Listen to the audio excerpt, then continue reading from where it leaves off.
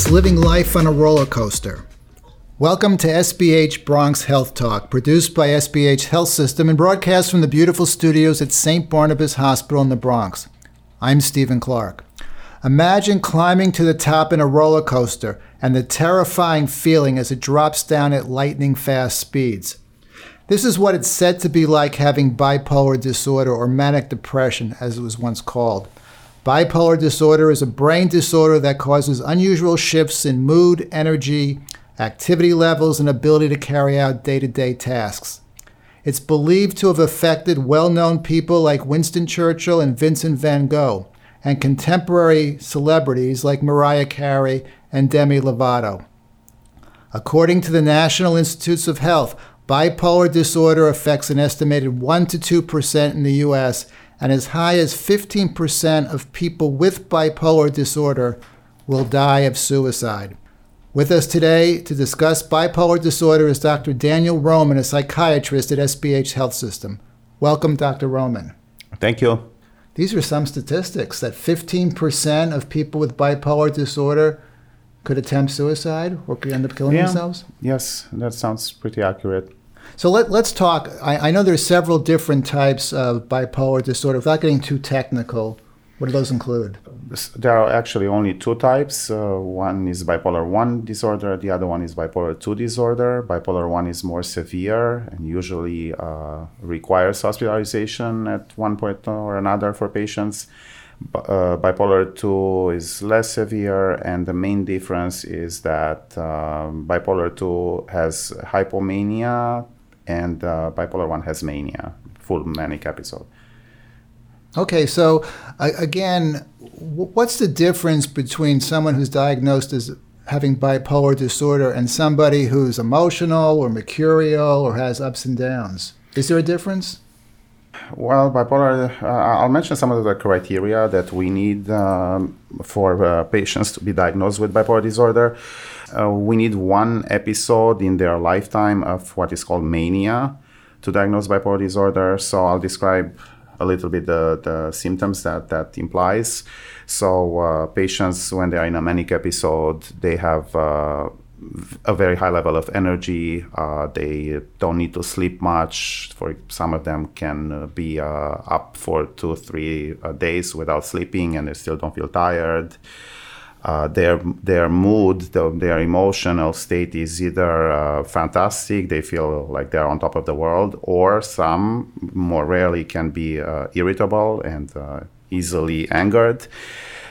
Their speech gets very fast and difficult to interrupt. They have what we call racing thoughts. That means lots of ideas coming to their head all at once, to the point that it's difficult to concentrate on anything.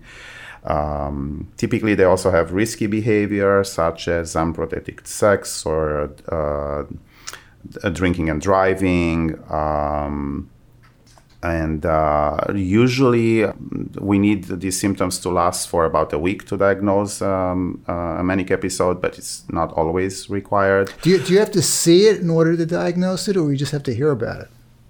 Well, we usually see it when patients are brought to the hospital, but we can hear about it, and it doesn't resolve by itself. So that's what happens when we get the patients to the hospital. We can diagnose by history as well, and that's a very good question, because most of the patients with bipolar disorder spend the most time in the depressive phase of their illness.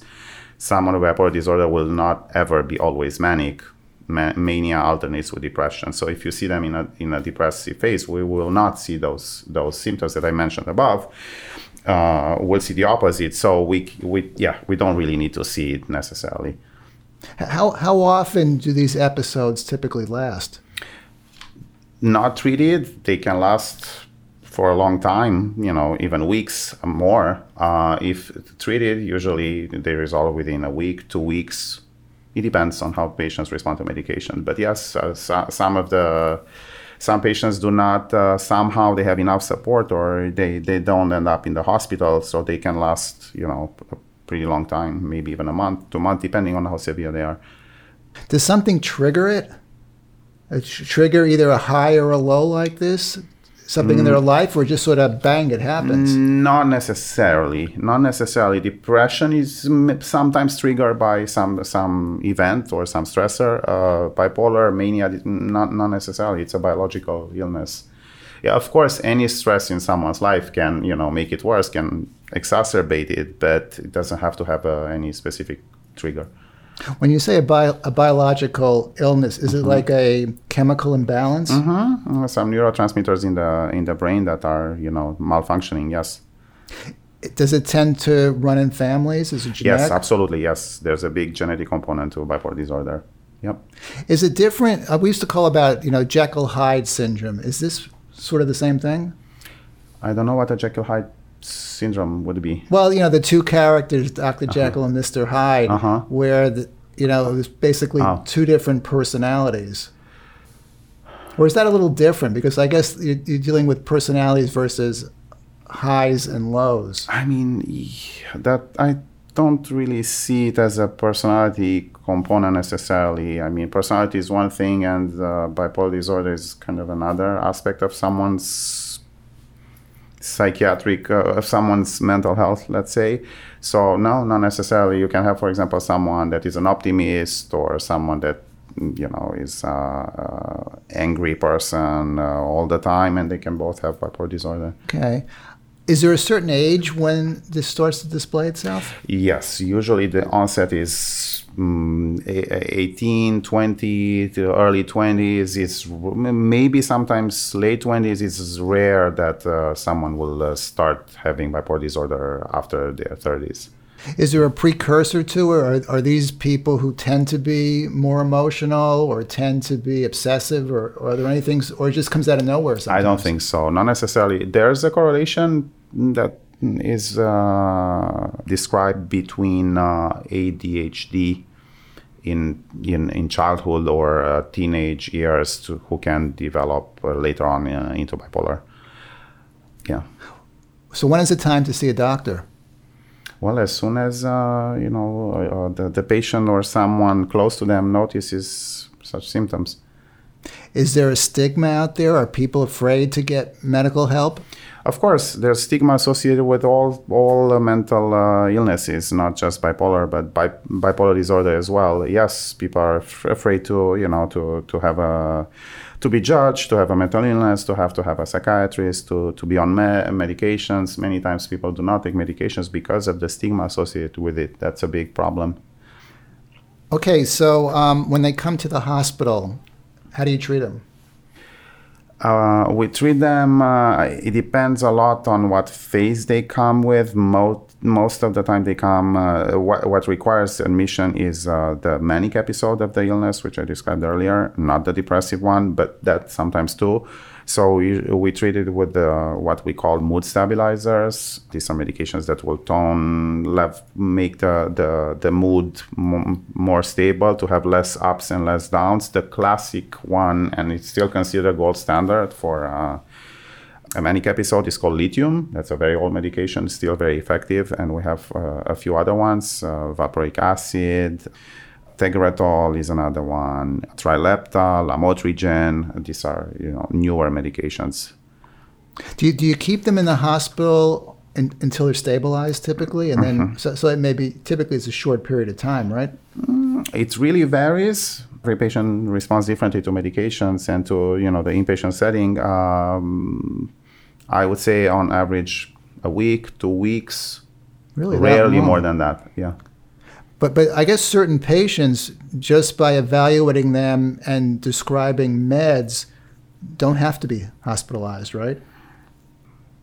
Sometimes they don't, yeah. I mean, they usually end up, seeing a psychiatrist in some setting. It's usually the ER or an outpatient referral from the emergency room. That's how usually, they get in contact with the first time at least with a provider. And yeah, some of them they don't require necessary hospitalization. That's true. Do many come through the emergency department here? Yes.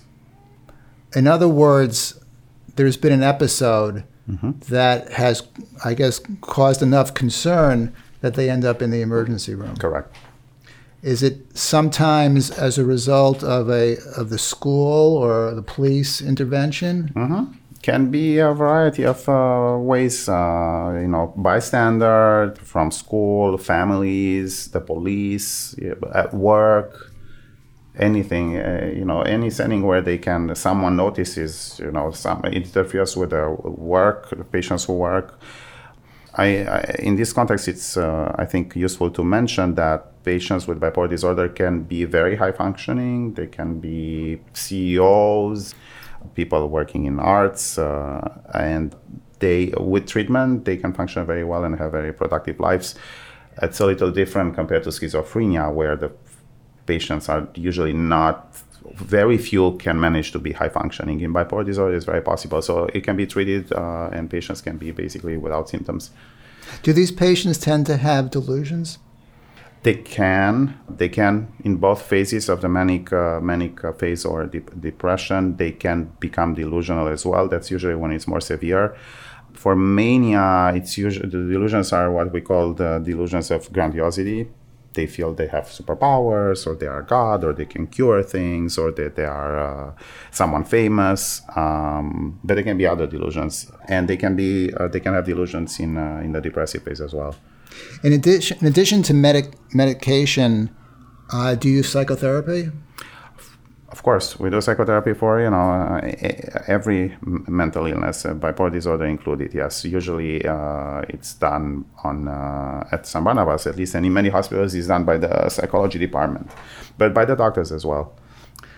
I did a little reading on this, which is probably a little dangerous, but electroconvulsive therapy, is that something you also do?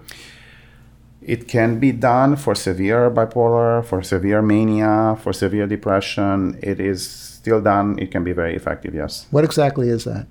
It's some controlled, basically, seizures in a control setting. Usually an anesthesiologist is present, and it's done by a psychiatrist. So it's induced seizures. They are usually a couple of times a week. There's induction therapy. You have to do a number of sessions for a few weeks, and then subsequently it's more not as frequent. Yes, it's done It's done for bipolar disorder, for depression, for schizophrenia, but can be very effective for bipolar disorder too. Big stigma associated with that as well.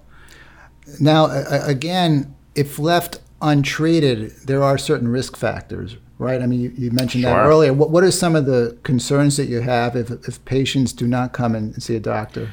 Well, in the manic phase, these patients can be very impulsive. They can, run. They can drive recklessly. They can spend, and that's very common actually. I forgot to mention that risky behavior is also overspending. They can lose all their money. They can give their belongings away. Make decisions that are really not good. They can end up in jail. That happens. Suicide, homicide. I mean, it can be very dangerous. So the bottom line is you got to see a doctor if you're concerned, if you believe that you or a loved one may have a condition like this. Mm-hmm. Are there any resources that you would recommend? The main one that I give patients or families is called NAMI. It's the National Alliance on Mental Illness. They have also offices and various support groups across the country. They have a famous NAMI walk on suicide. I'll mention the website that I have for New York at least. They have a national one also. So it's NAMI, NAMI, NYC, metro.org. They have telephone numbers as well there. Okay. Thank you, Dr. Roman, for joining us today at SBH Bronx Health Talk. For more information on services available at SBH Health System, visit www.sbhny.org. And thank you for joining us today. Have a good one. Bye. Bye.